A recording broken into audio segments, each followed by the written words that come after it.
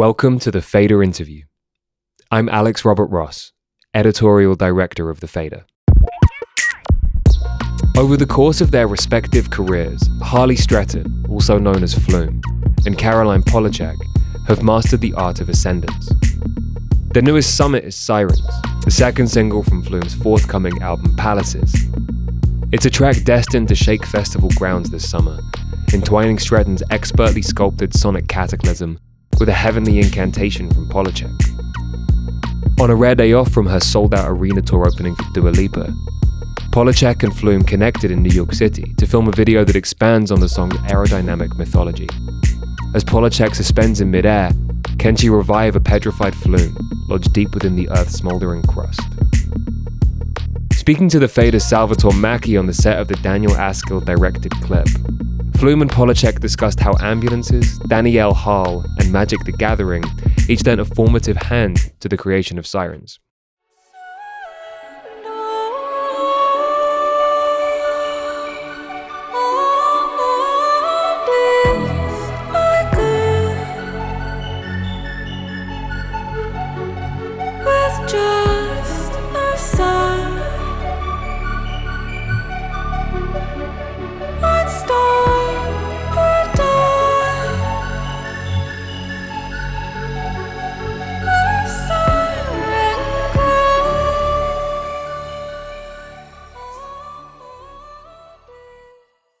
Harley and Caroline, thank you again so much for having me on this hallowed occasion, on this wetland that we call Long Island City. Caroline, welcome home to New York. And Harley, welcome back to the States. It's been a minute, huh? Thanks. Yeah, I went home for COVID for a couple, almost 2 years, to be honest. But yeah, I've been back for like a month now and flew over for the shoot. Amazing. Yeah, I believe the last time we spoke, it was right around when The Difference was about to drop. Right. Yeah. And you were just announcing Flume and Friends at Red Rocks. Yeah, that was a shame that never happened. All these fun plans ahead.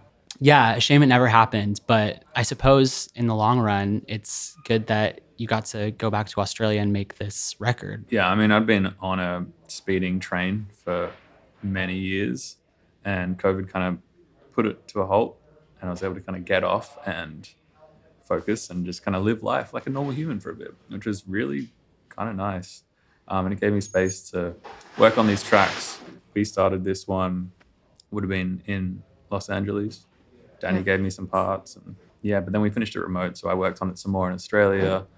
Well, I never got to be in a room with you working on this track. No, this one was completely remote. I started it with Dan, and then you and Dan worked on it, and then you and Dan passed it to me.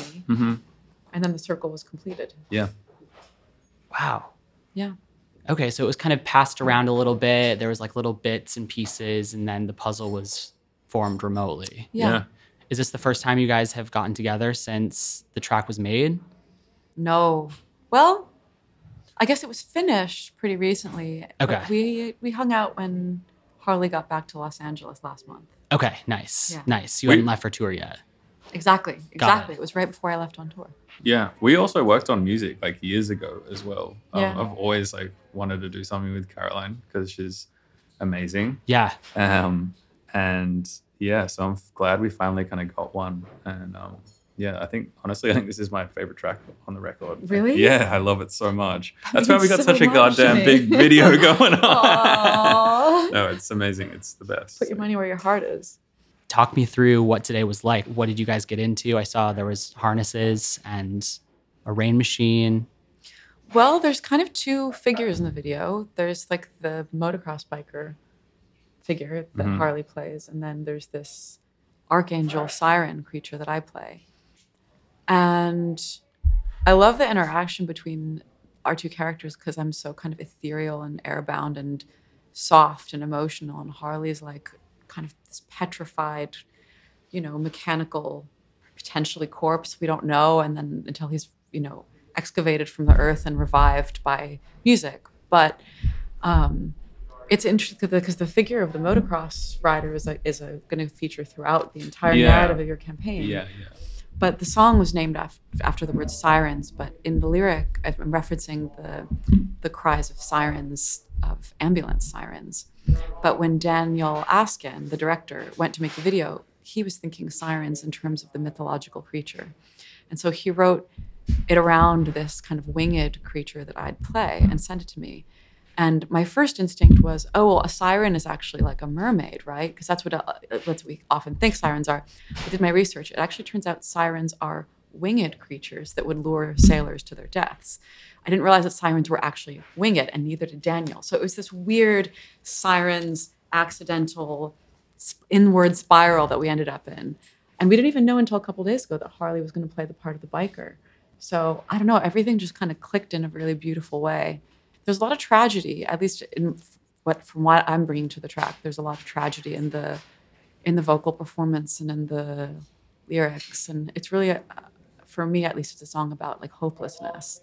But then Harley brings to it this like massive tectonic wall of sound that is so environmental and so forceful. So it's almost like kind of an interplay between like a spirit and environment. Yeah, tectonic is such a beautiful Yeah, way that's of a good way describing to it. describe it. Yeah, wow. It is also, I feel like sometimes when you work with artists and do collaborations and things, sometimes I feel like it often ends up sounding like one or the other more so. But I feel like with this track, it really feels like a perfect combination of the two with your vocal, the operatic. Yeah, it just feels like a really nice pairing, and it feels like it just fits really well together. So I'm really happy with the way this one turned out. Yeah, the first time I heard the track, I was kind of struck by the duality of just how perfect of a collision it is, given that sirens, your automatic assumption, like the modern definition of the siren is like the utility, the call to action. Yes. But then there is that mythological element of a siren, which I feel like maybe indirectly, but I feel like your work reckons a lot with mythology and, these stories.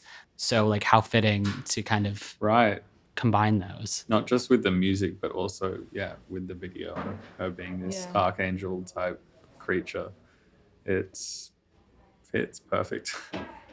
I also was thinking about it. I saw a little bit of the footage of you that you shot earlier today with you in the air, and it was almost avian and like beautiful, which also ties into your album kind of visual campaign with all the Australian wildlife and the birds. And I was curious, I read that this album was very much inspired by Australian wildlife. What was kind of the genesis point for that?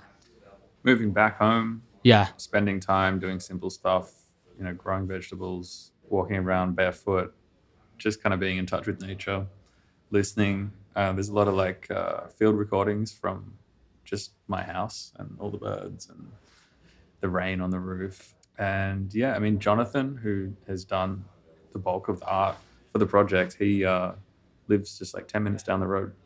So we got a lot of time to hang out and really chat about things and flesh out ideas. And we were both just fascinated by the wildlife, especially the birds and the bird sounds. And we thought, wouldn't it be fun to make a whole bunch of hyper-real birds and incorporate that into the campaign? Yeah. Were there any like memorable visitations that you can like think of when it comes to like wildlife visiting you in this, the creation of this album? I have a snake. It's a giant python, and it lives in my roof. One time I came home and it was just shedding its skin just on my doorstep. And I kind of walked up to it, and it's probably like 12 foot long. And it was just like, it really wasn't bothered by me. They're kind of like house cats. People in Australia love pythons because they're not venomous and they're very placid and docile. And anyway, so I got a python that lives with me. Sometimes I come home, it's wrapped around the door handle. Yeah. Oh my gosh, that's so It's pretty beautiful. cool. And it really is a beautiful snake as well.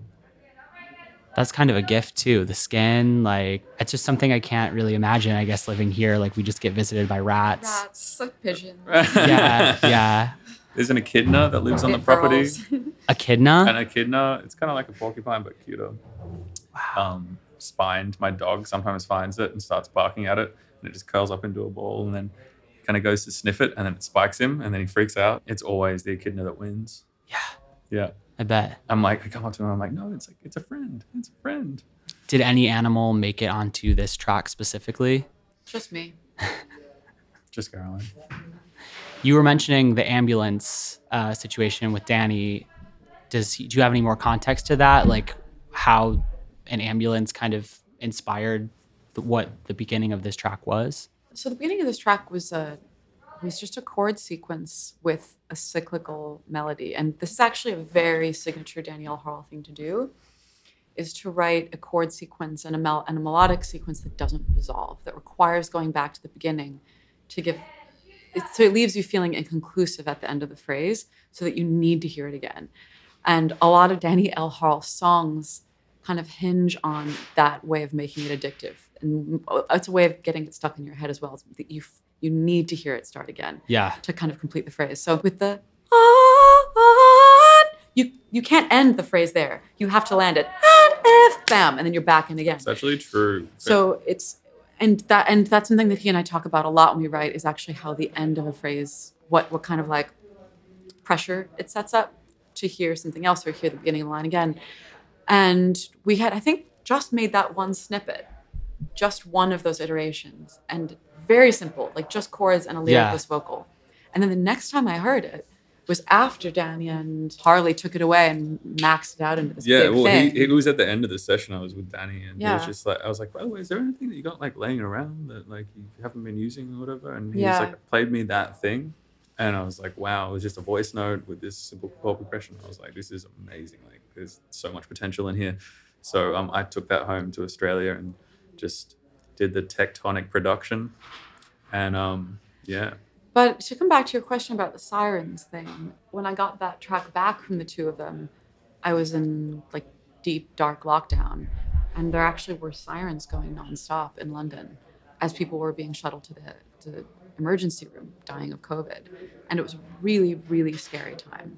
And all of us, I think, collectively just felt so powerless and so like just witnesses to tragedy, and in this way that's so against the kind of like the way in which kind of America and pop culture paints the individual as having so much power and control and the freedom to make your dreams real and all this stuff that we're taught as individuals, you know, in the face of that scale of tragedy, and you're just hearing the tides and tides of sirens. It's a real reckoning to how dependent we are on each other, how small we are in the world, and how interconnected we are. And I kind of wanted to bring that feeling of like humility and smallness. And it's kind of a prayer. The song is kind of a prayer. Yeah. You got sick quite early. I got sick correct? before lockdown. Yeah. Yeah. Pre-vaccine, right? Oh, way pre-vax. Yeah. Like March or February 2020? Early March. Yeah. It was so early that when you told me you had it, I thought it was kind of funny because the world people hadn't started dying yet. And then all of a sudden it started to unfold. And I was like, oh, wow. I think I wrote these lyrics like maybe a week or two after recovering from it. Oh, wow. Yeah. COVID-fueled lyrics. Yeah.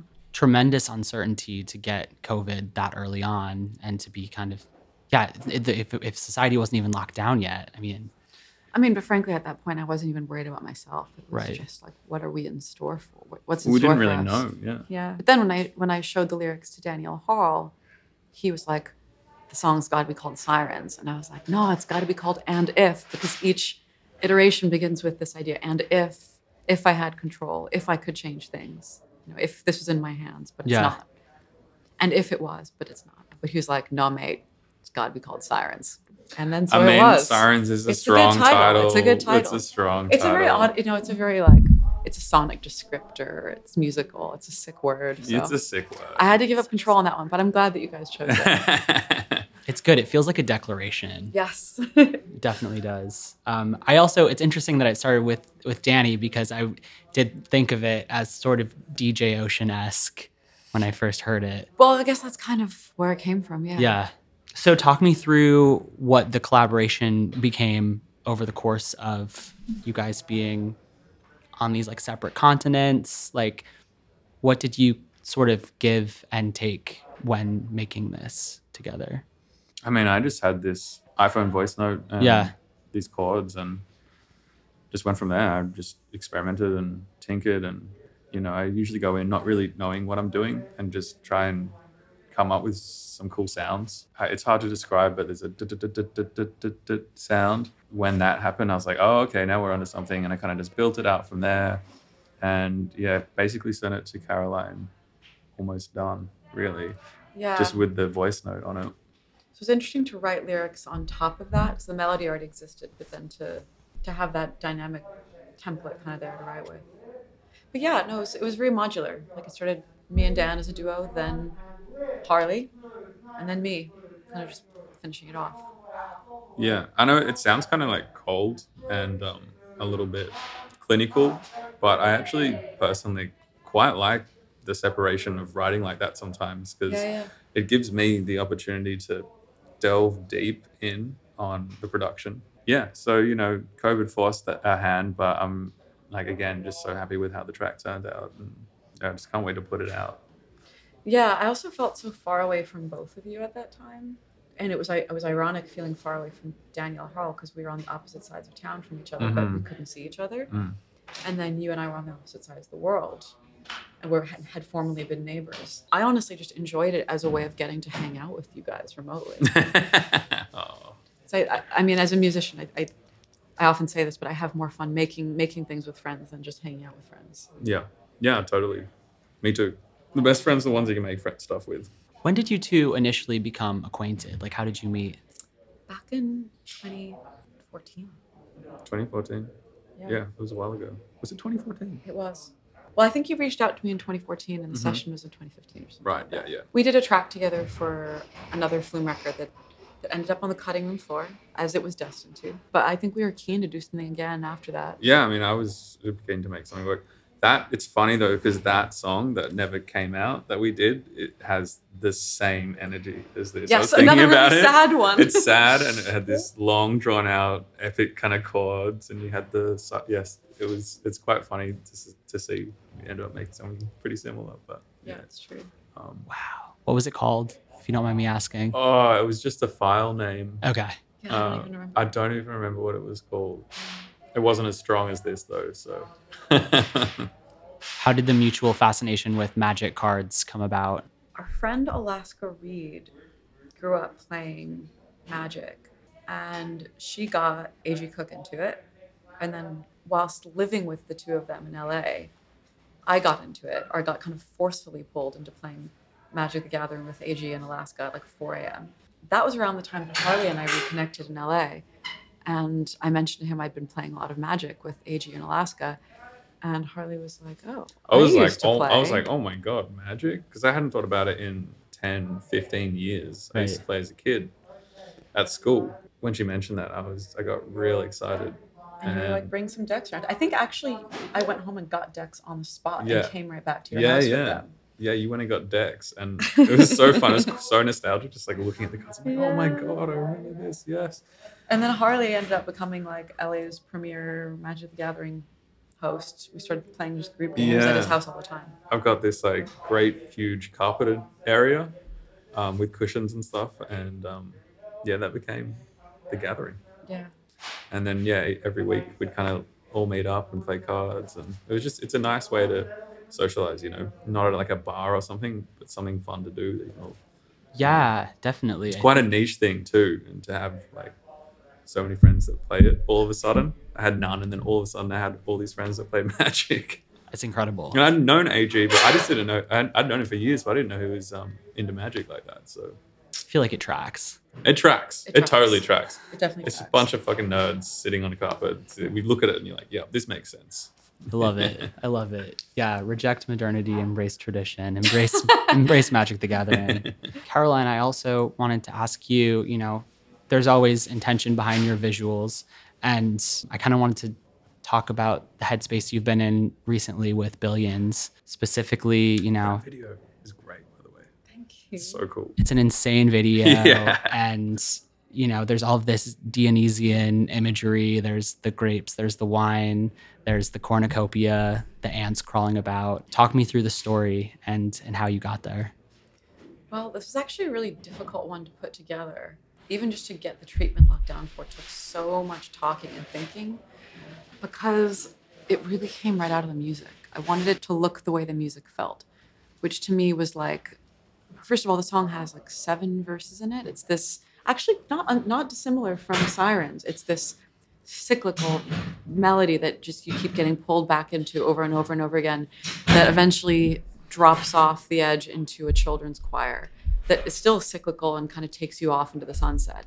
But there's this kind of feeling of like drippy decadence and opening and like affirmation in the song. And I was just thinking a lot about like abundance. And for me, like the grapes on the vine are like the most eternal symbol of abundance, like sugar made by the sun coming out in the form of these like jewel objects that you can make into this red liquid that gets you drunk. It's like the most, beautiful visual metaphor for like energy and intoxication and vitality. So just kind of centered around those shapes and those colors and that idea of kind of opening. And me and my co-director, Matt Copson, came up with a series of 5 scenes that would never get chopped up. It's not the traditional music video of like, take a bunch of scenes, chop them all together, call it a day. It's very linear, where we move from the harvesting of the grapes. I stomp them into wine. I wash it off my body. I reappear beautifully dressed, serving the wine into these kind of alien wine glasses. And then I serve it to little kids as I read them this like parable of humanity's newfound disconnection from nature, which actually is echoed in this project as well, which is kind of interesting. I wrote a little book that I read to them at the end, which is admittedly like me aping Carl Jung, but just talking about how all these kind of symbols that have been so embedded in mythology throughout time have been based on nature. Like knowledge is the shape of a snake. Power takes the shape of lightning or thunder. Disease is a moralizing force. All these things that aren't the new symbols that are shaping our subconscious and our new mythologies are no longer natural. They take the shape of the phone icon or certain emojis or the shape of a battery or, the new symbols are no longer ones that are rooted in nature. And we're at a kind of turning point right now where as artists, we get to kind of decide what the new symbolic landscape will be, which is a really exciting one. And so as I'm getting the kids drunk on the wine I've made them, I'm teaching them that the newness is the you-ness. They are the gardeners of the new landscape, essentially. That last shot is so striking when it's just one shot just of like the glowing orb around your face, and just like it's an image that lasts. I did want to talk about, you guys have a mutual collaborator on this record, the endlessly enchanting OK Lou, whose voice opens the whole project. How did that collaboration kind of come about? How did you get Mary Lou on the record? Funnily enough, that also began as a Danny thing. A session with Danny in the UK. We started some stuff and that chord progression came about. And I kind of took that back to Australia, worked on some more production, and had it in this kind of song structure. And I was just a huge fan of OK Lou, and hit her up on Instagram. I was just like, hey, do you want to do something? And she got back and she's like, yeah, absolutely. So I just sent her this kind of music bed of just the chords, really. Actually, you know what? I sent her like 5 different things, and then that was the one she picked. And yeah, she just sent back this incredible top line that I was just over the moon with. But then I kind of just massaged that in a bit, and then went back and forth a few times with lyrics and stuff. And that one was completely remote. I still haven't met her. I also haven't met her, and I'm dying to. I did an interview with her a long time ago, and I believe in her work so much. Like, she is such an incredible artist, and what a palatial way to open palaces with that voice. By the way, how did that name for the record come to be? Well, it was really about moving back and feeling more at home than I had in the past 10 years. It felt like just this simple existence, this space, this place I live, it's in the countryside. It's, again, just very simple life. And it kind of started to feel like my palace. I've got a lot of lawn to mow and the gardens to take care of. And yeah, it's just a really beautiful spot. And it felt like my palace. And I was like, let's call it Palaces. Master of his domain. Speaking of palaces, Caroline, I'd be remiss to not mention that you're playing Madison Square Garden tomorrow night. Yes. That is a tremendous moment for a New Yorker. Huge. Yeah. Is that your first time? Yes. Wow. This is huge. I'm so excited. Yeah. This is because I'm on tour with Dua Lipa for 2 months, and this is definitely like the show that I'm looking forward to the most. Yeah. Do you have any New York specific pre or post show rituals that you're going to be engaging in this time? I mean, normally I would put together an after party because I have so many very dear friends here, but I have to be very careful. Unfortunately, this time around with COVID. So my mom is coming out, which is always going to be special. And Danielle Harl is coming out. Wow. So the three The of boys us are on back in town. Sirens Yeah. crew is going to be out watching the Dua Yeah, show yeah. tomorrow at MSG. But no, I think we're keeping a pretty low profile. Also, we have a show the next day in DC, so got to save my voice and be a good girl that night. But Right. I'm extremely stoked for the show. Oh, it's going to be magical. I'm so excited for you. And speaking of live, how do you guys imagine this song will play out live? Can you see it? Can you feel it? Well, we're going to play it at Coachella. I'm very, very excited. I feel like it was made for a large place to be played through a large sound system. Actually, just watching Caroline get hoisted up in the air before, I was watching her on the screen and I was hearing the music and I was like thinking about how You were like, amazing we this is going to be. You're going to hoist me on stage? Yeah, Let's let's go. hoist you. You want Let's to get hoisted? go. We'll figure that out. Oh, man. So yeah, no, really excited. We're actually to- getting a team of 10-foot-long cobras to do the hoisting. Mhm. They have crew passes. Yeah, I'll rally some. Yep. You know, should be easy. Australia. Wow. He's got connections. Actually, yeah, on the just before I left to come on tour, there was a huge python on the road, and I kind of stopped because I didn't want to run it over because it stretched the entire length of the road. And I pulled over, and then some guy pulls up behind me. He's like this old farmer dude, and he's like, "Oh, there's a python on the road." I'm like, "Yeah, it's just sitting there." Like, and he's like, "Oh, no worries, mate." And he just goes up to it and he grabs it by the tail and he just like flings it into the bush. So what I'm going to do is I'm going to hit him up, and he'll help us get his hands on some snakes. That's your hookup. That's He's got the hookup. plug. Yeah, He's got the plug. plug. Wow. Well, my jaw is clenched and my teeth are grinding at the thought of it. So thank you guys so much again for having me out here today. I really appreciate it. Thank So you for excited for having us. Sirens.